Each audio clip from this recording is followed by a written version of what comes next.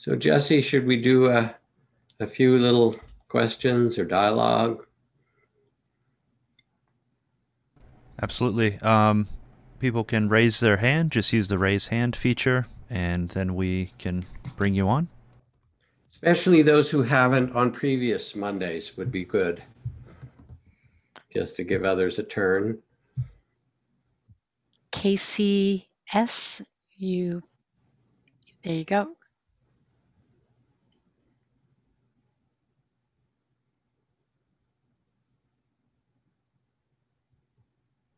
Hi, Casey. Oh, When you hi, speak, Jack. you'll appear to all of us. Yeah. You can hear me, Jack? Yeah, can you spotlight her, Jesse? Yeah, please just speak. I Yeah. can hear you. So Thank Jack, you. yeah, thank you. I'm lighter than when I came um tonight, but so I'm looking to you for some wisdom. I work at a high school, public high school in a wellness center, and my conflict is with COVID. And I have been doing a great job for about 11 months, and my students are crapping out, and I'm becoming kind of heartbroken for them because they're just struggling. And I'm a helper type, as I suspect everyone is on this call, and I'm running out of help to give, it feels like. And I thought I would see if you had advice for me to give to them. And are you a teacher? I didn't catch what your So role was. I'm an intake specialist in a wellness center, and I'm a mindfulness teacher, Okay. yeah, student advocate. Ah, yes, doctor, take your own medicine. I see. Okay. You know, I think the first thing is just to acknowledge that this is a lot of suffering. And if you're a young person, a year is like a huge chunk of your entire life. So my experience with young people is that they're really grieving. They've lost so much. And they need to have this acknowledged. The first thing to say is this is suffering and you are experiencing it and it's grief, and not to cover it over. But then I have a question for you. What have you found that is most helpful to your students? What have you learned? A lot of what you talked about tonight, which is listening. Listening is is what they need. Yeah, so you listen to them and they can express their tears and their sorrow and their anger and their frustration and all. They're experiencing loss. And you can say, this is one of the great losses of your life. You'll look back and say, you lived through this, but you're listening. What else helps? Inviting them to name their experience. Just Mm-hmm. even though we have lessons we have to cover and stuff like that, we're setting everything aside. What's inside you? What's happening? That's really beautiful because we have our ideas of what's needed, but right now what's needed is much more the listening of the heart, just what you said. Putting some of the lessons aside because they're not learning them anyway, you said. So this is the chance to get real and to also teach them that it's okay to be real, that part of school is to learn to do this. So that helps them listening, telling the truth, not being fixed on the plan. All right, so what's helped you? Now you know how to help them. Turn the spotlight back. Well, my job's rewarding. Like, it's very rewarding. They're grateful. They're beautiful. They're I'm impressed by them. I'm proud of them. Um, I'm trying to be as resilient as I see they are. But you don't feel it right now. I don't feel it. Mm-mm. So close your eyes for a second.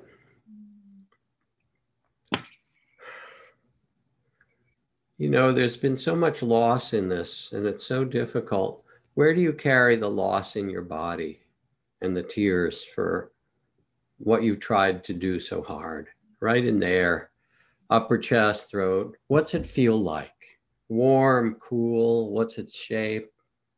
It feels tight. Tightness? Is there a temperature? Yeah, hot Hot and tight. hot and tight. Yeah, so let it be there and bring your loving awareness to the pain that it carries. This is really how you carry the grief in your body. And let it open, let it actually expand and get bigger. Let it fill as much your whole body or the room if it wants. You can name it grief, tears, pain, whatever it is, fire. And notice what happens as you give it space.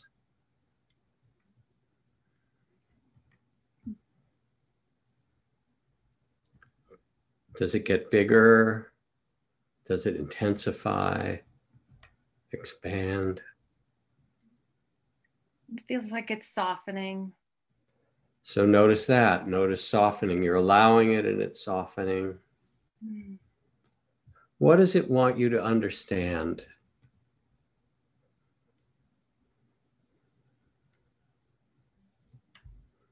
I think that it won't always be this way. So feel that. Feel that you've paid attention and given it space. It's softened. And now it's speaking to your heart and saying, it's not always going to be this way. And listen, and how does that resonate? How does that affect your body? It feels right. It feels centered. Yes. So feel the centeredness and the rightness now. Oh, nobly born, this is your return to your Buddha nature. Doesn't mean you don't carry a deep grief in your body and heart for all the loss of these young people. Doesn't mean you don't get exhausted. But there's something in you that's inexhaustible, that knows this is not the end of the story, that it does have an end. That you can soften and carry.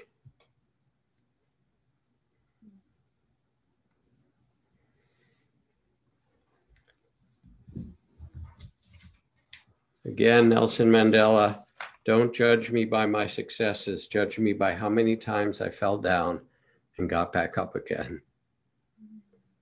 Yeah, so you're in it with Nelson now. You're in it for the long haul. And just think about it, 27 years in Robben Island was, half of his whole life. Like your students, it feels that way, up and down. And yes, you carry something and you're learning to do it with them. They buoy you up and you buoy them up. And of course you go through those times. How are you feeling? Just filled with love. Thank you. Thank you so much. Thank you, Casey. Pleasure.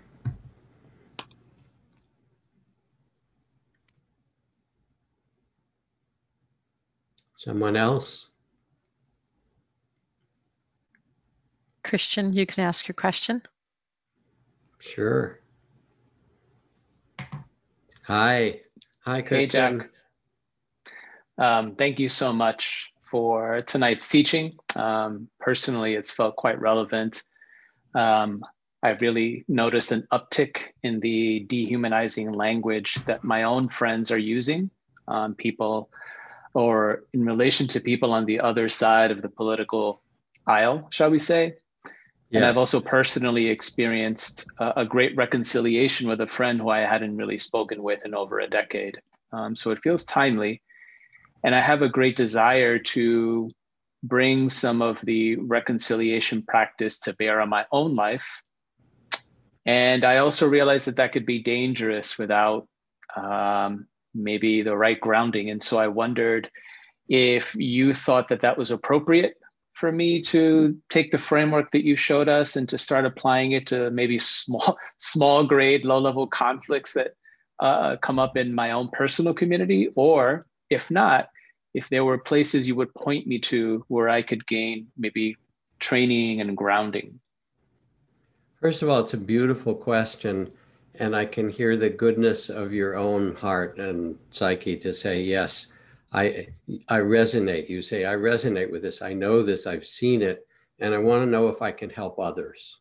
So I just want to honor the goodness that comes out of you in asking the question. Can you give an example of a kind of place you would want to bring this into? Yeah, there are two places that come to mind. I have two really good friends who have gotten into such a terrible conflict that they are no longer speaking. Their families are no longer speaking. Um, and they've devolved into text messages. Like even step one, face to face, is not even a part of Right. the picture.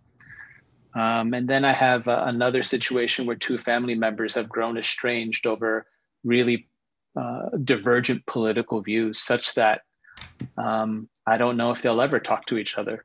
And it just seems to me such a loss. Well, I mean, I'm just moved by what you say first.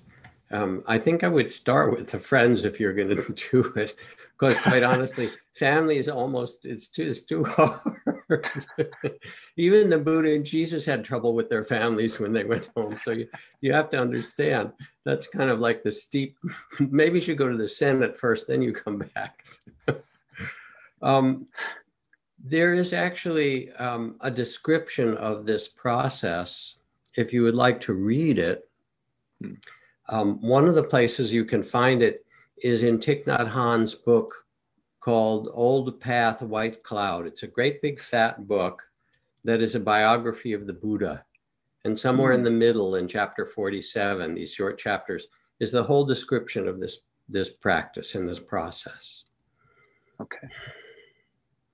What I understand is that the Thich Nhat Hanh's community, and they have like Deer Park in Southern California and so forth, they actually use this process, as I did when I was in the monastery. I became part of one of these processes. So I think first you might want to educate yourself more, read that, and then look at Deer Park. Okay. And once you've done it,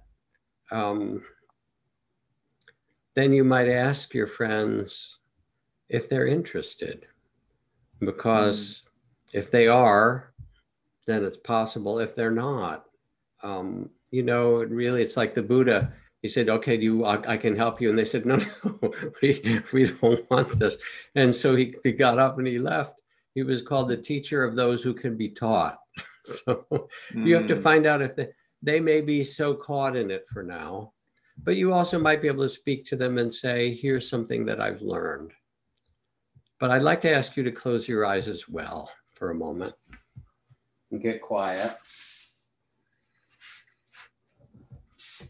And as you do, first I'd like you to, when you picture these two friends, notice what you feel inside as you picture them.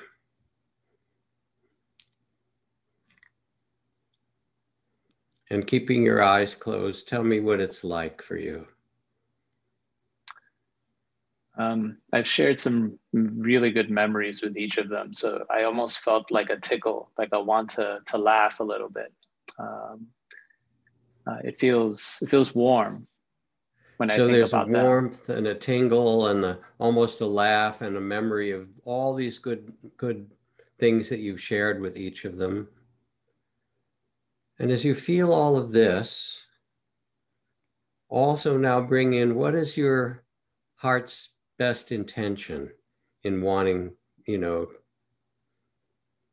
to work with them? What is your intention?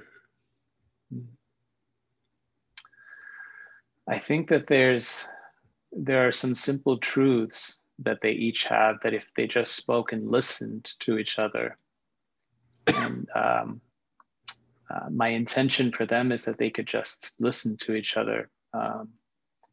I've seen this so much with my parents, and how terrible it can be when there isn't just a willingness just to. So your intention is that they listen to each other. And what's your intention for yourself? What do you hope for Christian? I want a better, as we say in Brooklyn, walk the walk. I want to embody what it means to be a person who can listen and who can speak truth. I want to cultivate that, but not just for myself, for my deep, close relationships. Yeah. Beautiful. So now imagine that you could say what you just told me to each of them separately. This is what I want. I want to embody, I want to carry, And imagine that you could say that to them, no matter whether they choose to do it or not. This is your heart speaking. Mm. And how does it feel as you picture that? It feels, the word that came up was integrity. I feel sort of solid and aligned. So feel the quality of solid and aligned, of that integrity, and of the deep love that there is. You know, I want to live with this love. I want people to come together. And obviously there's joy and affection and love that you have for each of them. Mm. And now imagine that you're able to say this to them, however they're going to respond. You're going to start by talking about what matters to you and not to them. Mm. And feel that integrity and the strength that you have, the love, and finally let yourself be peaceful with it, because they may or may not listen. Mm. And imagine that you can say this out of love without expectation, and see how that lands in you. Mm. I think I can do that.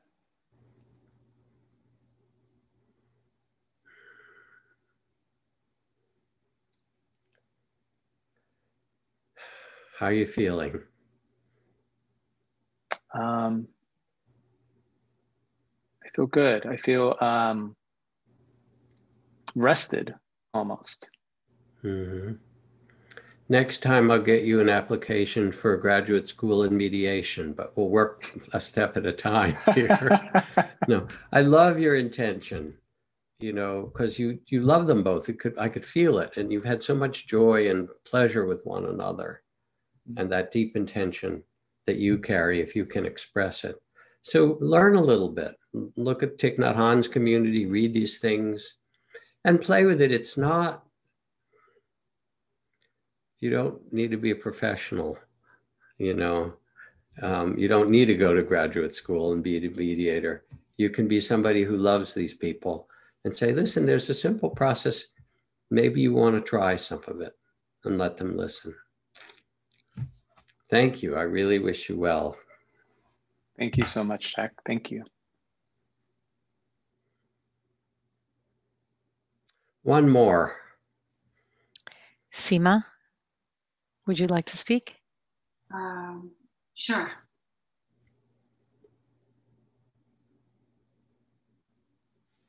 Go ahead, dear. Hi, Seema. Hi, Jack. I have asked you a question before, and I noticed someone else is raising her hand. So maybe I can ask my question later, because I feel... Well, you're here. The karma, the fates, the universe has put us together. We're having our moment. It's fine. Please ask. The first aspiration that I had to come to this teaching tonight was related to the political situation that we're in. Yes. But today I was presented with two different conflicts in two sets of people that is sort of rooted, I believe, in the same type of challenge. And I was asked about a suggestion that I can make. I need to be skillful. That's my intention. Where do you draw the line between self-compassion and compassion for the others? Because in both these sets of couples, I felt like they have exhausted everything in them. And yet I could see the spark, the flame of some hope, but it was just exhausting. And I need to get some guidance in terms. Are you doing this as a friend or as a therapist or professional? Mindfulness teacher. Mindfulness. You're a mindfulness teacher. Yeah. So when I used to work with couples as a psychologist, especially if they were really in a lot of conflict. I remember one time this couple came in and they were in very heated conflict. And they came in and I said, well, let's first let you find a way to sit so that you feel safe with one another. Find, where you, and immediately the woman got up and walked out the door and slammed the door. And then she cracked the door open and I could see one little eye peeking in, she said, okay, I feel safe out here. So that's how difficult it was. And in some way, you kind of have to start where you are with people. I'm not sure that it's your job as a mindfulness teacher to do couples work, quite honestly. If you choose to, that's okay. But it's not really in the curriculum to be the couple. It's a whole different training. If you love these people and you feel that you can listen to them some, and they are willing, they're amenable, of course you can do it. But what I'm hearing from you is that they've kind of worn you out. Yeah, it just happened right before this session that we had. And during the meditation, they just came because, one of them is pregnant and she's having a C-section on Friday. And there is betrayal going on. And it's just very unsettling. All right, so close your eyes for a moment and feel what you're feeling even as you tell this. There's actually both upset, maybe, some grief, maybe some anger at how they're behaving. What are the emotions that are all storming around in you? Weariness? Compassion. You have compassion, but you got more than compassion. You're a little bit fed up and you're worried. I am looking at the hole in the person who has betrayed. So yes. You shake your head. What comes out when you shake your head? What would come out? Because it's easy to accuse someone for something that he has done, but when I get to the root, I have compassion for him. Right, so you have both, but how are you feeling about this? Do you want to continue being in this role of trying to help these stubborn people? They're wounded. They're wounded. Do you? Pardon me?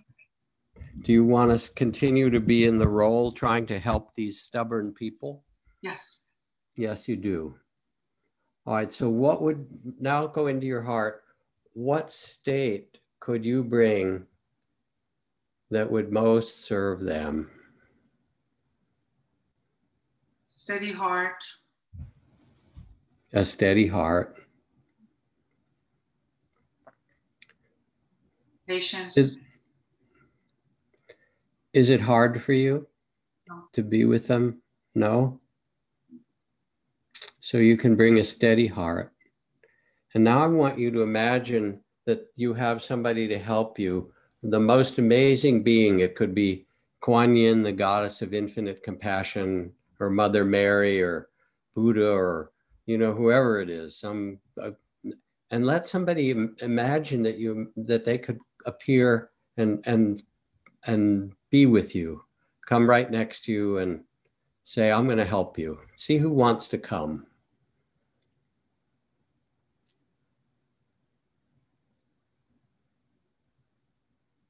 Yeah.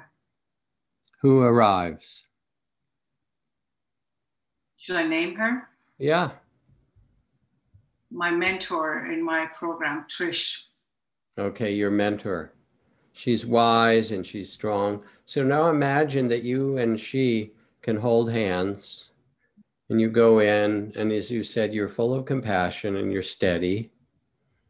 And they may listen to you and they may not, but your role is to be that centered, steady heart that says, there's another way, that you hold it in your heart. And they can feel it from you. They feel how peaceful and strong you are. And then you ask them, do they want this?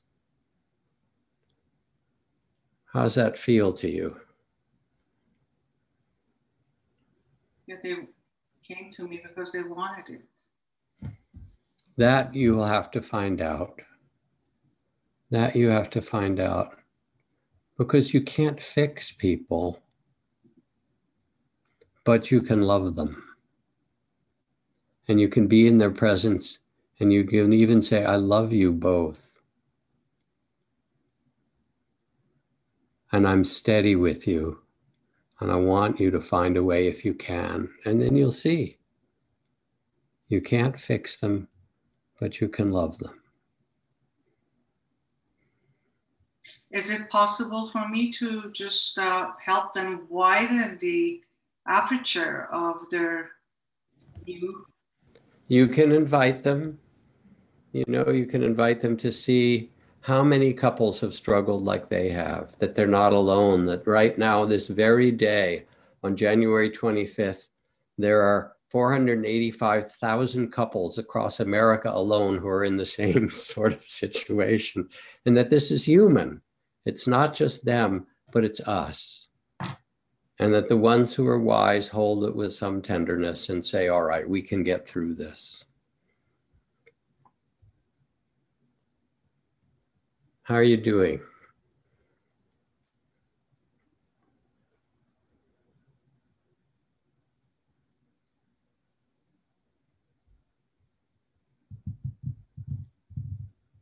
And now I'm dealing with the wanting to be perfect me. Want to do it perfectly? Oh, well, yeah, you might as well let that one go. You do it as good as you can. We're perfectly human, and you'll do some and some will be beneficial and some won't. But you do the best you can. If you do it with love in the end, that's your intention, that carries almost everything that matters. Thank you. I wish you well. I wish them well. I wish all the 485,362 couples who are struggling well, especially under COVID. It's not that easy. They're on, that book that a friend, Esther Perel, wrote, a New York Times bestseller. One of her expertise is around sexuality, and it's called Mating in Captivity, about marriage in some way. But it's really, we're now under COVID, we're all in captivity in some way. But like Nelson Mandela discovered, they can put your body in prison, but no one can imprison your spirit. And when you carry that spirit of love that you have and steadiness, and you can say, this is human what you're going through, and it's possible to get through it. So I thank you, Seema. I thank you to everyone who listened. Let's just take 30 seconds to be quiet together.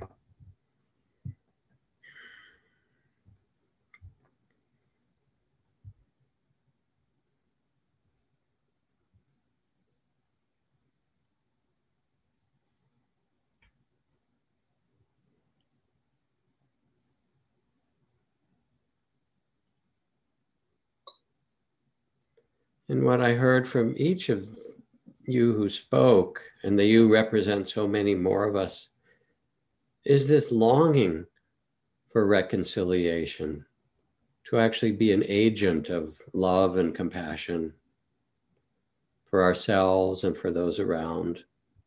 Trust this. This is your good heart, your Buddha nature.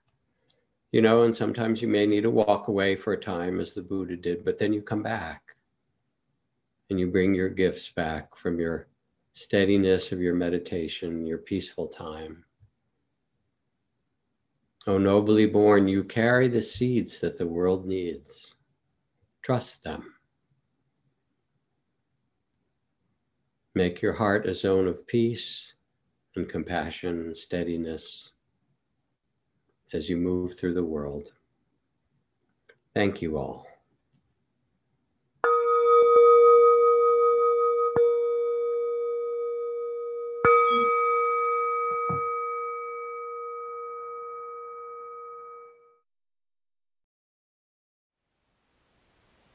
Thank you for listening. To learn how you can support the teachers and Dharma Seed, please visit dharmaseed.org/donate.